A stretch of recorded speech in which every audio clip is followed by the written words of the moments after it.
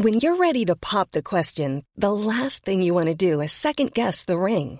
At BlueNile.com, you can design a one-of-a-kind ring with the ease and convenience of shopping online. Choose your diamond and setting. When you find the one, you'll get it delivered right to your door. Go to BlueNile.com and use promo code LISTEN to get $50 off your purchase of $500 or more. That's code LISTEN at BlueNile.com for $50 off your purchase. BlueNile.com, code LISTEN. I'm Sandra, and I'm just the professional your small business was looking for. But you didn't hire me because you didn't use LinkedIn Jobs. LinkedIn has professionals you can't find anywhere else, including those who aren't actively looking for a new job, but might be open to the perfect role, like me. In a given month, over 70% of LinkedIn users don't visit other leading job sites. So if you're not looking on LinkedIn, you'll miss out on great candidates like Sandra. Start hiring professionals like a professional. Post your free job on linkedin.com/people today.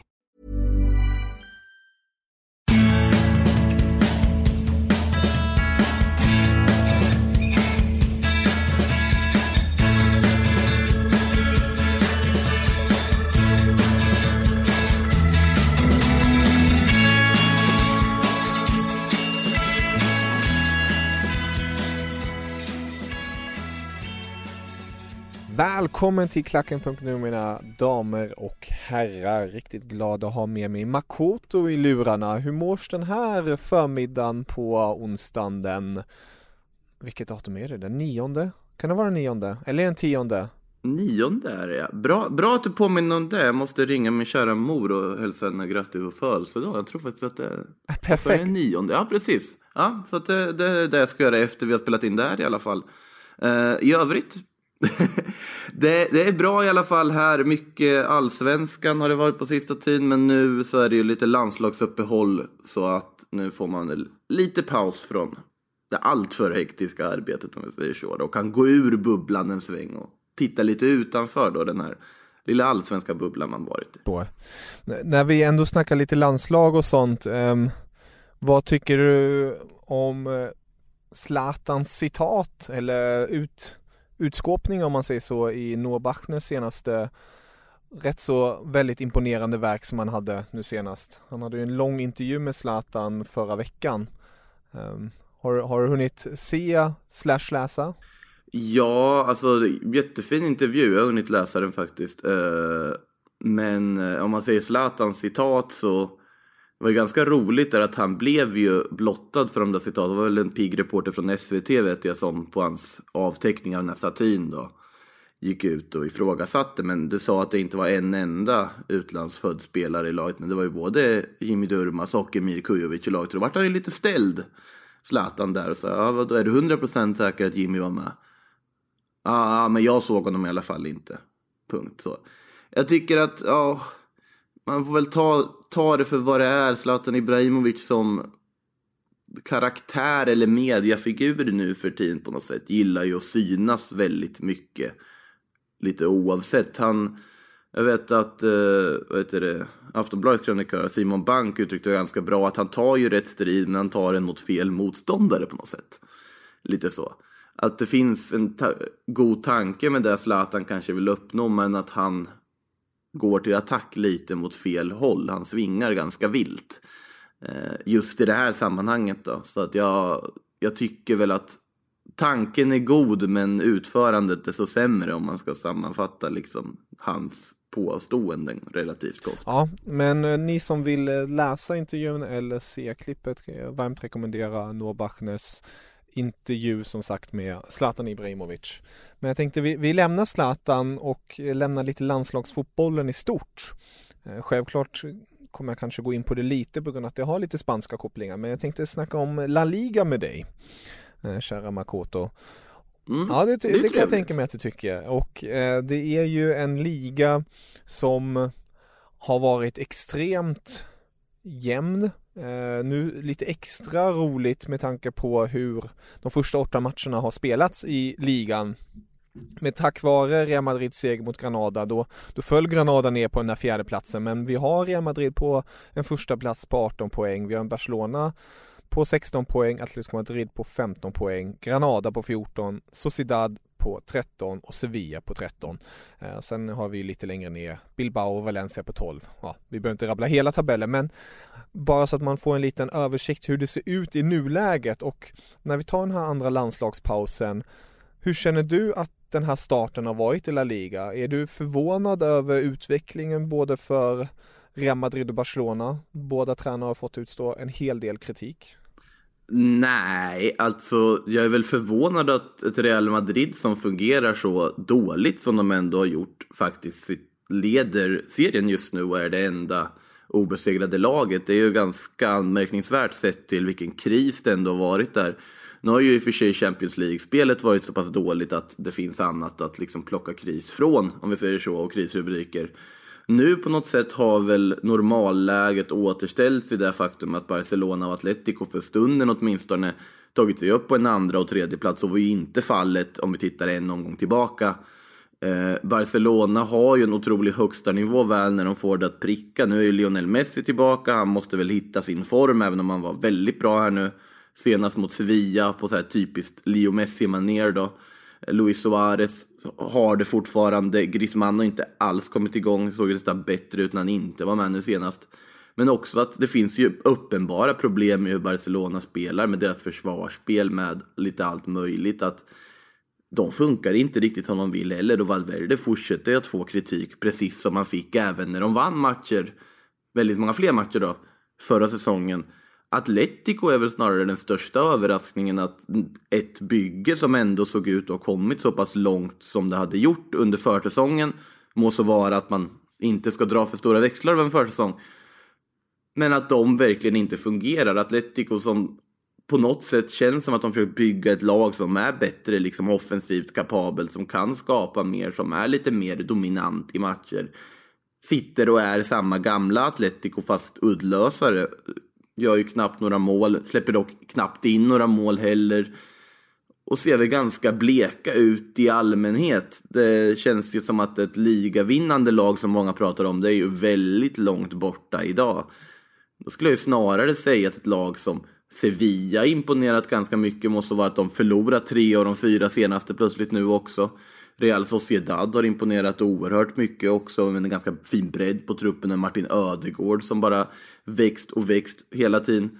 Så att det kändes på något sätt för några omgångar sedan som att det här kunde vara en säsong där lag som till exempel Sevilla skulle kunna slå sig in och faktiskt på allvar hota. I alla fall jag fick en sån bara plötslig känsla. Nu känns det ändå som att Real Madrid, Barca, Atletico, de har inte träffat sin högsta nivå än, och ändå sitter de på de här topp 3-platserna i och med att andra lag heller inte har lyckats få de här resultatraden som de kanske har förtjänat i vissa matcher och så vidare. Så det är en intressant liga, vad som helst kan ju hända i fortsättningen här också, känns det som. Men Real Madrid start får man väl ändå säga resultatmässigt faktiskt är bra, helt enkelt. Och ja, det är ju förvånansvärt som du är inne på, att det är så mycket skit och kritik som de här toppklubbarna får, men ändå är de längst upp i ligan. Och det kanske kan säga någonting också om deras, ja, jag vet inte, nu ska vi inte kasta skit på La Liga, men det är ändå galet på ett sätt att det är så här. Eller att man enkelt sagt också har så stora förväntningar på de här toppklubbarna att de ska prestera på ett visst sätt hela tiden. Och när de inte gör det, då flyger det mycket. Ja, men det är ju också sättet de har tagit sina segrar på, sättet de har spelat i sina matcher, som gör att det ändå finns en sån pass stor kritik mot hur de här lagen har inlett. I Atleticos fall så är det en otroligt befogad sett till vad de faktiskt har levererat, även poängmässigt. Barcelona sett till hur de spelar, det finns ju ingen fantasi och glädje i deras spel, förutom när de får de här målen de behöver och sen bara kan rinna iväg och bara köra.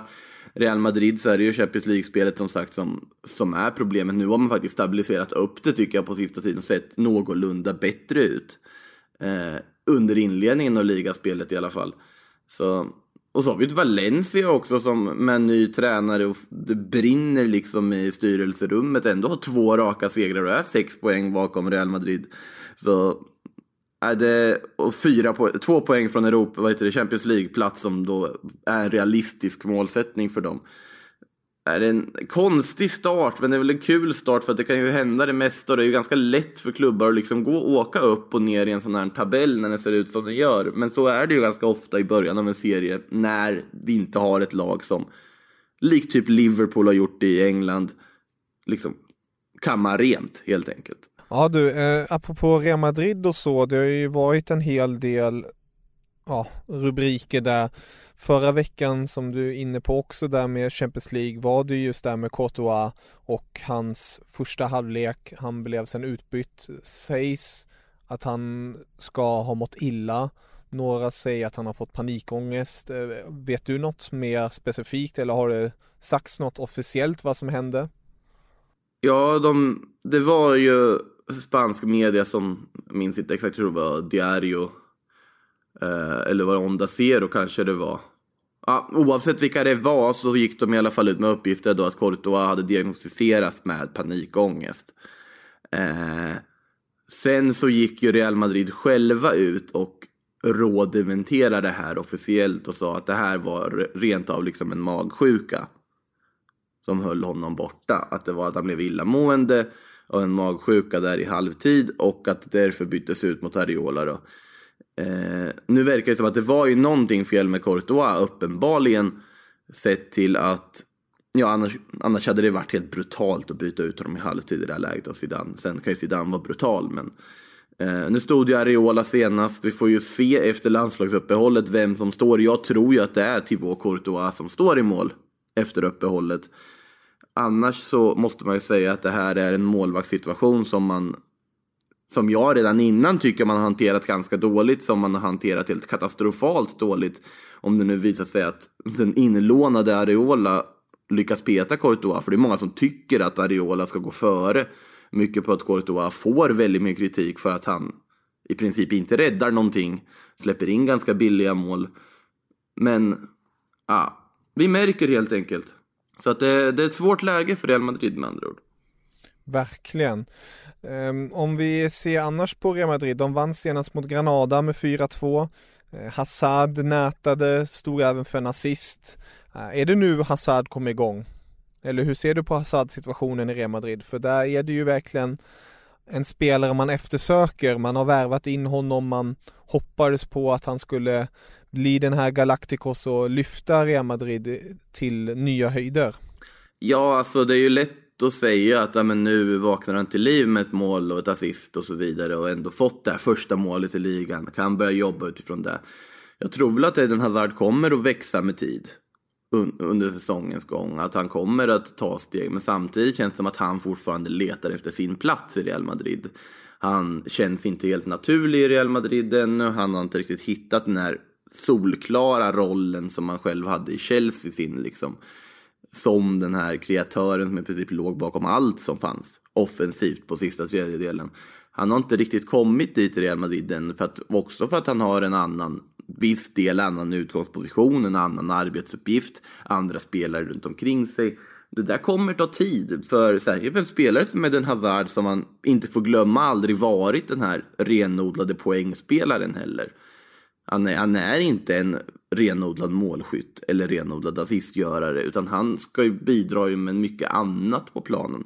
Och det ska bli intressant att se vilka steg han fortsätter ta. Han kommer ju få sina chanser onekligen, det ska han ju ha också.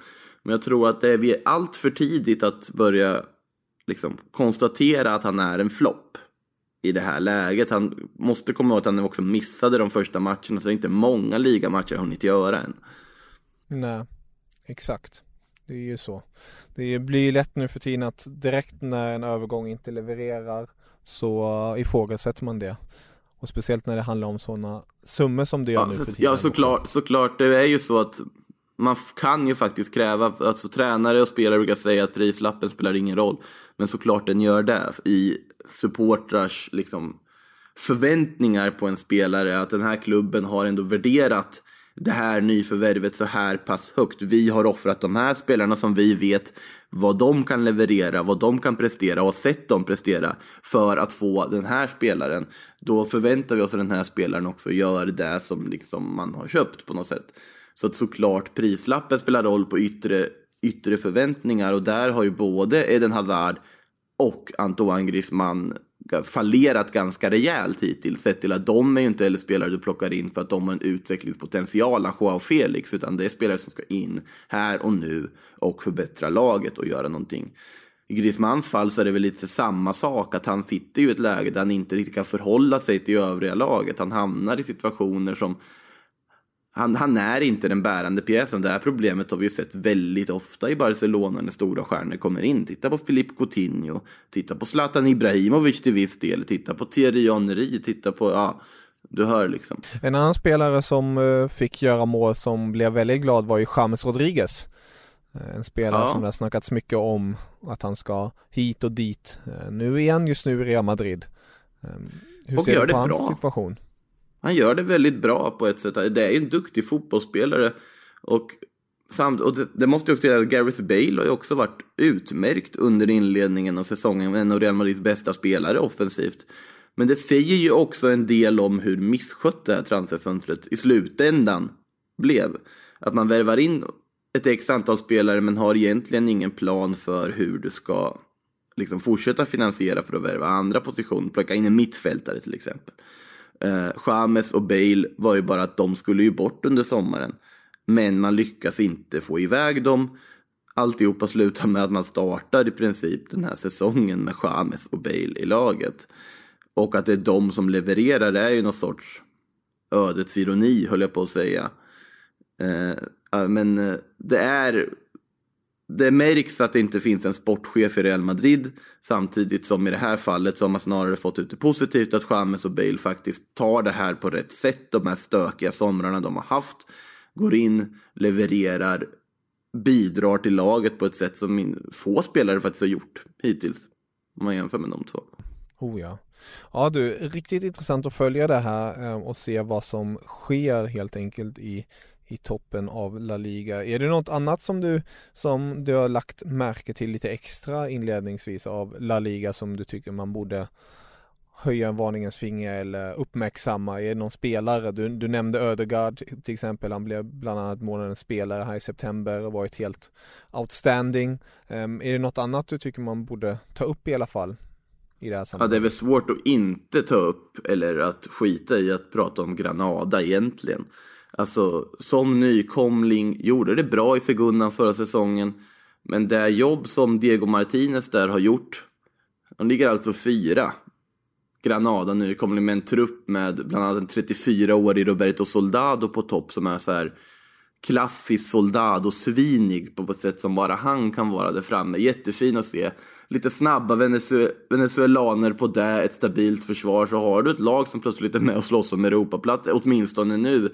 Jag tror inte att Granada kommer att sluta serien så här pass högt upp. Jag har otroligt svårt att se det.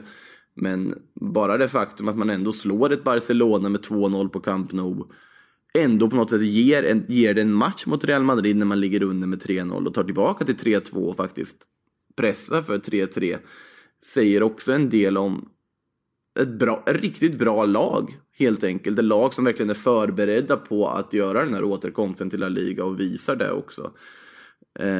Sen är det som sagt i många lag som man för 2 veckor sedan hade suttit och höjt i skyarna, typ Real Sociedad, Sevilla, men efter en lite sämre resultat kanske inte riktigt lyfter på samma sätt. Athletic Club är en annan sån klubb som alltså till en början såg väldigt intressanta ut vad de håller på med. Villarreal ska väl också tilläggas. Resultatraden mittenlagsmässig, men nu också i spanska landslagstruppen har de väl flest spelare av alla spanska klubbar. 4 spelare då i landslaget. Otroligt intressant. Det säger också en del om vad de har lyckats göra med Santi Cazorla, som är som på nytt född och många anser vara en av Spaniens bästa mittfältare just nu i sin ålder. Så om man tittar på den positiva skalan så är väl de lagen sådana som man absolut skulle kunna lyfta fram. Jag vill ju dra ett varningens finger för Getafe också, som alltså trots Europaspel har gått fullt i Europa League i gruppspelet hittills. Det är inte alltid alla spanska klubbar gör det i det här stadiet, särskilt inte de som är helt nya för Europaspelet. When you're ready to pop the question, the last thing you want to do is second guess the ring. At BlueNile.com, you can design a one-of-a-kind ring with the ease and convenience of shopping online. Choose your diamond and setting. When you find the one, you'll get it delivered right to your door. Go to BlueNile.com and use promo code LISTEN to get $50 off your purchase of $500 or more. That's code LISTEN at BlueNile.com for $50 off your purchase. BlueNile.com, code LISTEN. Hiring for your small business? If you're not looking for professionals on LinkedIn, you're looking in the wrong place. That's like looking for your car keys in a fish tank. LinkedIn helps you hire professionals you can't find anywhere else, even those who aren't actively searching for a new job but might be open to the perfect role. In a given month, over 70% of LinkedIn users don't even visit other leading job sites. So start looking in the right place. With LinkedIn, you can hire professionals like a professional. Post your free job on linkedin.com/people today. Hey there, it's Michelle Norris. I'm host of a podcast called Your Mama's Kitchen. When I travel, I'm usually looking for a way to find a taste of home when I'm not at home. And one of the things I love to do when I am at home is entertain. And Airbnb allows me to do that. When I was in California recently, I rented a house that had a great kitchen. And when we were sitting around the table, we were all thinking, we're in someone else's house. Someone could be in all of our homes as well. If you have a home, but you're not always at home, you have an Airbnb. Your home might be worth more than you think. Find out how much at airbnb.com/host. Och har inte kollapsat alla Espanyol ännu, utan ligger ändå med där i mitten. Det känns ändå som att de kanske är att räkna med även i år i Europaplatskampen. Ja, det känns som att det finns en del klubbar där uppe som nafsar på de där Europa League-platserna. Ja, det kommer ju vara ett gäng. Får vi också se vem som kniper första platsen och CL-platserna. Men CL-platserna känns ju ändå rätt så givna vilka som tar det. Ja, men det är väl den där fjärde platsen det. Det är den där fjärde platsen. Den är lite lurig. Alltså Valencia kan implodera när som och ta 7 raka förluster. Sett till vad som men allvarligt talat, sett till vad som händer i den klubben, sett till missnöjet som finns. Du har en president, vet jag inte, eller Anil Murti i alla fall i styrelsen. När han sitter på liksom läktaren på Mestalla vart han ju utbuad av fansen. Och hans svar på det var att visa lite med handen, håll käft, och sen liksom hyscha mot dem. Och att göra det som styrelsemedlem och sina egna fans, det tyder på att det är en klubb som inte mår så där jättebra för tillfället. Sen är frågan hur länge håller den här Albert Celades-effekten man på något sätt fått efter Marcelino-sparkningen. Ja, svårt att säga. Spelartruppen verkar ta det på relativt rätt sätt ändå och faktiskt göra någonting och försöka kämpa för det. Men det är en klubb som när som helst kan fullkomligt implodera även på planen. Så att man ska absolut inte räkna med att de tar en 4:e plats. Sevilla och Real Sociedad, de tror jag absolut kan vara med och slåss om det här. Förutsatt att Real Sociedad studsar tillbaka efter de här 2 raka torskarna man har haft nu och får en fin vinstrad och fint resultatrad här igen nu. Nu fick man ju göra Getafe-testet här senast och förlorade med 2-1 mot ett gnetande Getafe. Så att jag får se. Ja, lite landslagsuppehåll på det så kanske de kan komma igen. Och ja, det är apropå just landslagsuppehåll så är det ju EM-kval och Spanien spelar ju 2 viktiga matcher. Trots att det kanske matcherna i sig är mer viktiga för dem det möter än själva Spanien. För Spanien är ju... Ja, det skulle man väl kunna säga sett till tabellen. De har ju ganska lugna i toppen där, exakt, 18 poäng för Spanien, 11 poäng för Sverige, 10 poäng för Rumänien, 9 poäng för Norge, sen har vi Malta och Färöarna på 3 respektive 0 poäng. Och Spanien möter ju Norge den 12 oktober och därefter möter man Sverige på Friends Arena tisdag den 15 oktober. Och jag tänkte bara innan vi går in här i de här matcherna för Sveriges del så måste man ju ändå bara understryka Sergio Ramos. Om man spelar en match till då har han 168 matcher i Spaniens landslagsstress. Och det betyder att han har flest matcher någonsin. Han delar ju just nu den där tronen tillsammans med Casillas på 167. Helt otroliga siffror, eller? Ja, och logiska siffror. Sett till att Sergio Ramos känns som att han har varit med sig nu ur minnes tider. Det är ju, jag vet inte hur många säsonger det är i Real Madrid nu han har spelat, men det är otroligt många. Han har varit liksom en ordinarie pjäs i Real Madrid. Han kom ju 05 då från Sevilla och har ju är ju en ikon, en av de största som Real Madrid har haft på den positionen överhuvudtaget i klubben, skulle jag säga. Han är rösten utåt för klubben idag, han är ledaren i klubben. Man märker också hur otroligt viktig han fortfarande är i vilken hönsgård försvaret blir när han inte är där, helt enkelt. Att han spelar i ett liksom kollektivt icke-fungerande försvar bidrar naturligtvis till att man på de brittiska öarna lyfter en spelare som Virgil van Dijk som en bättre mittback. Jag säger ju att nej, alltså Sergio Ramos är en av världens absolut bästa mittbackar idag, och det står jag för också. Jag tycker att han fortsätter att visa det, inte bara på sitt försvarsspel utan också på liksom ledaregenskaperna, sättet att vara, målen, huvudspelet. Det finns så mycket att ta på Sergio Ramos liksom, och han förtjänar ju att slå det här rekordet här och nu, skulle jag säga. Sen är väl i och för sig Amazon Prime-dokumentären är väl en liksom smolk i bägaren, men det får man väl ta på något sätt, antar jag. Ja, jo, Sergio Ramos, ja, han är en karaktär minst sagt, och 21 mål plus i landslaget, det måste också understrykas, är ju en riktigt stark siffra, tycker jag. Ska väl jämföras med en gammal annan Real Madrid-kapten, Fernando Hierro, som också gjorde en hel del landskamper, som också gjorde en hel del mål.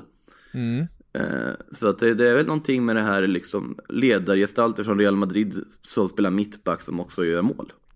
Precis. Det är Hierro och Ramos har vi ju där, så det finns ju paralleller att dra där i alla fall. Oh ja.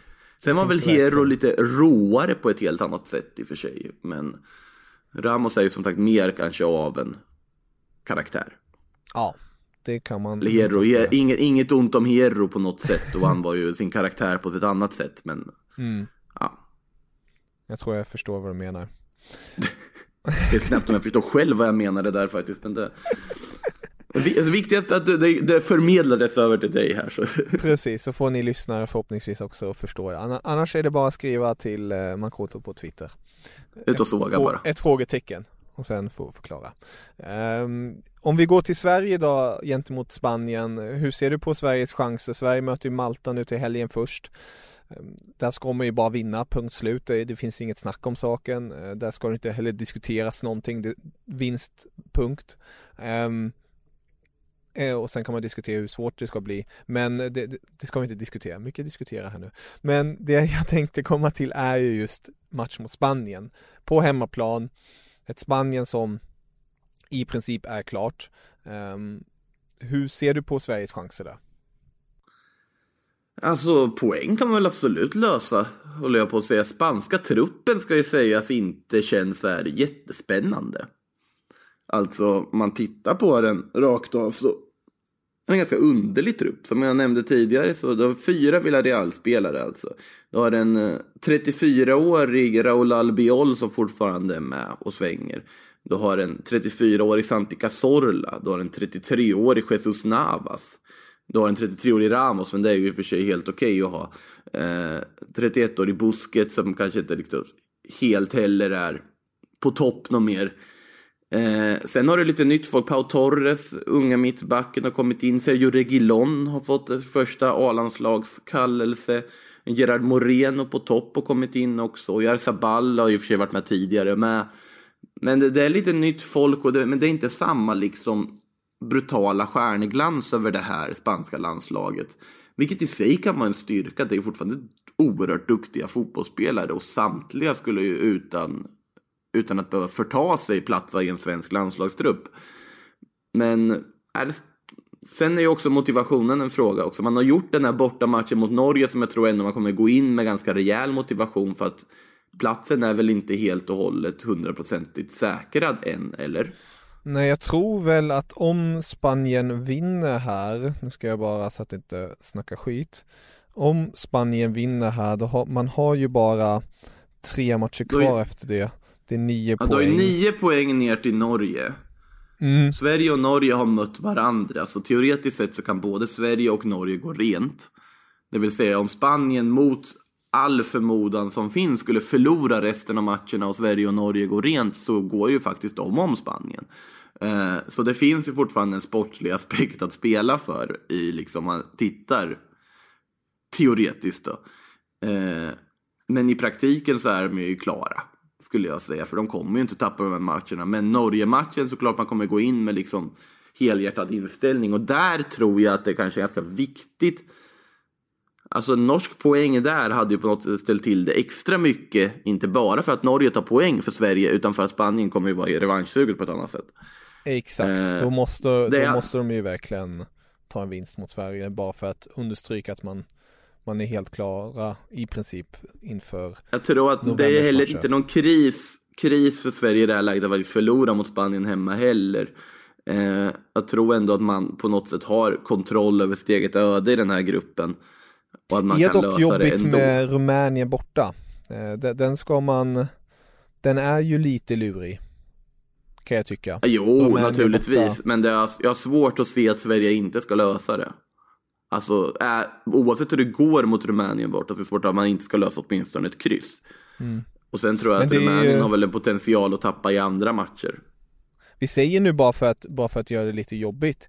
Vi säger nu att Norge tar poäng mot Spanien, alltså 1 poäng, och Sverige vinner mot Malta. Då har Spanien 19 poäng, Sverige har 14 poäng och Norge har 10 poäng. Sen säger vi att Sverige... Det vet att Rumänien vinner också då, eller? Ja, vi förutsätter att Rumänien vinner också. Så Rumänien är på 13 poäng. Sen har vi då Sverige mot Rumänien därefter. Då säger vi att Sverige förlorar mot Rumänien. Då har Rumänien 16 poäng och Sverige 14 poäng fortfarande. Och vi säger att Norge vinner sin match mot... och sen möter Norge Rumänien. Och där har du direkt ett poängtapp på dem, någon av dem. Sen precis. Har du ett Rumänien som ska möta Spanien borta i sista rundan också. Sverige har Färöarna hemma kvar sen. Jag ser det, och sen är det också där, om du inte tar topp 2 så kommer du åtminstone komma 3, antar jag, för svensk del. Jag har svårt att se något annat ska till en total kollaps. Och tredje plats, det ger ju ändå någon form av liksom Nations League-spel senare. Det här är ju ett EM som inte går att missa. Nu säger jag farliga saker där, men det känns som att Sverige kommer spela EM 2020 och jag kan inte se något annat, helt ärligt. Ja, vi får hålla tummarna helt enkelt.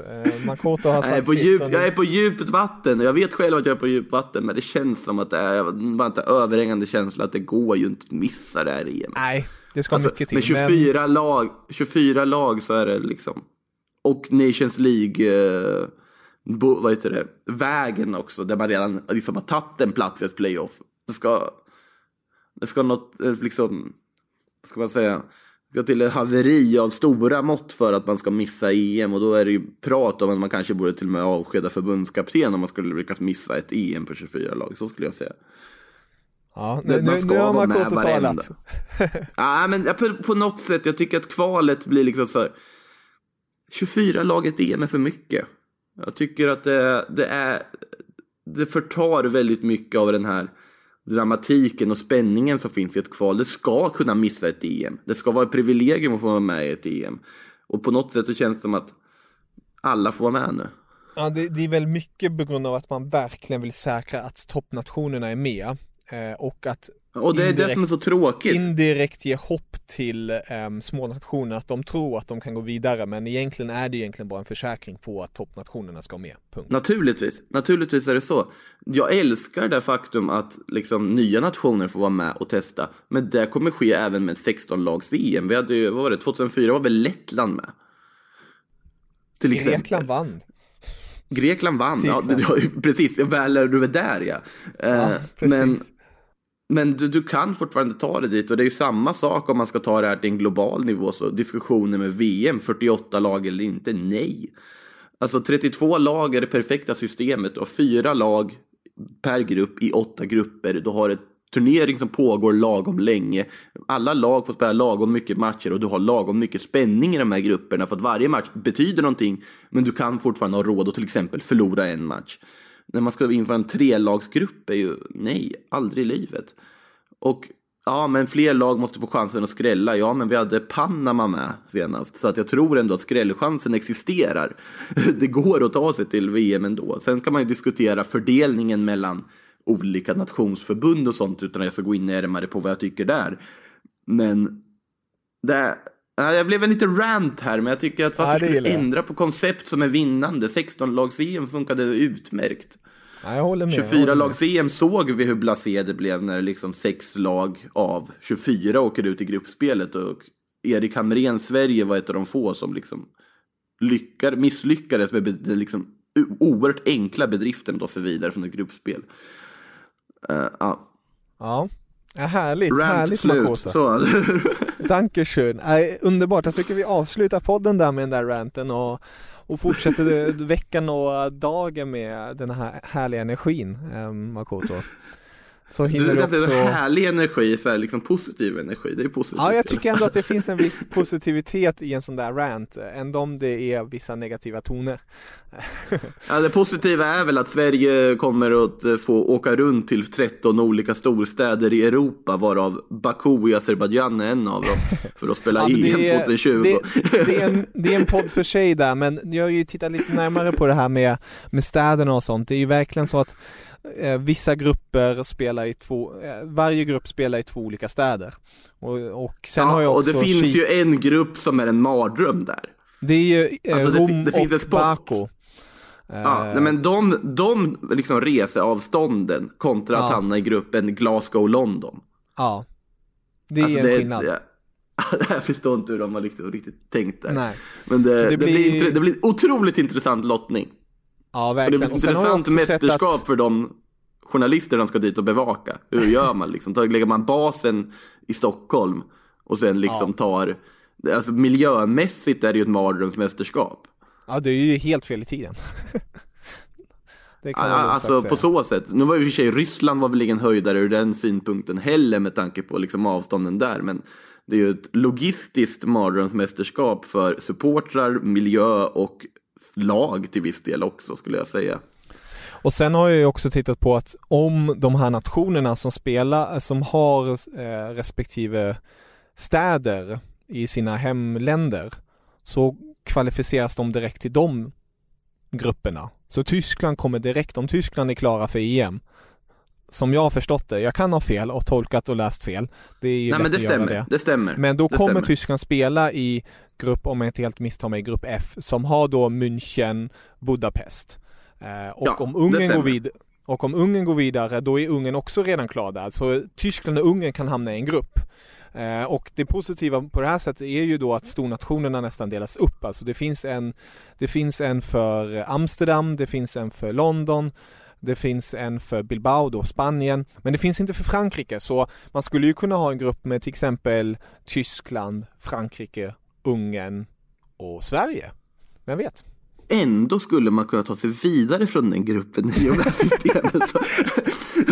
Det är där. Nej, men jag är väl ganska allergisk mot hela den här 13 stads EM. Jag tycker ändå att mästerskap ska, om Budapest har en EM-match, då ska de få se Ungern spela fotboll där på något sätt. Ja, förstår du vad jag menar? De kommer ha minst 2 matcher där då. Exakt. Nej, men på något sätt alltså, nu säger inte jag att Ungern, Azerbaijan och Irland ska få gratis biljetter till EM. Det är inte dit jag vill komma, men det funkade ju som tidigare. Lägg det i en nation och kör på det. Jag förstår att det finns en så här tanke att man ska visa ett enat Europa på något sätt med att göra det här likt. Men det finns ju faktiskt Eurovision-tävling, men det finns också någonting som heter att bygga någon sorts mästerskapskänsla i ett land. Exakt. Ja, jag vet inte. Ja, vi får återkomma till det. Vi kommer sitta där klistrade oavsett. Ja, det kommer vi göra. Ja. Men jag tycker vi återkommer till den bollen senare och njuter av all det som det ska. Men tacka för den här gången helt enkelt. Ja, tack själv. Så får du ha det så bra. Får gratta din mor och din. Så får vi höra sen näst, tycker jag, helt enkelt. Det gör vi. Ta hand om det. Auf Wiedersehen.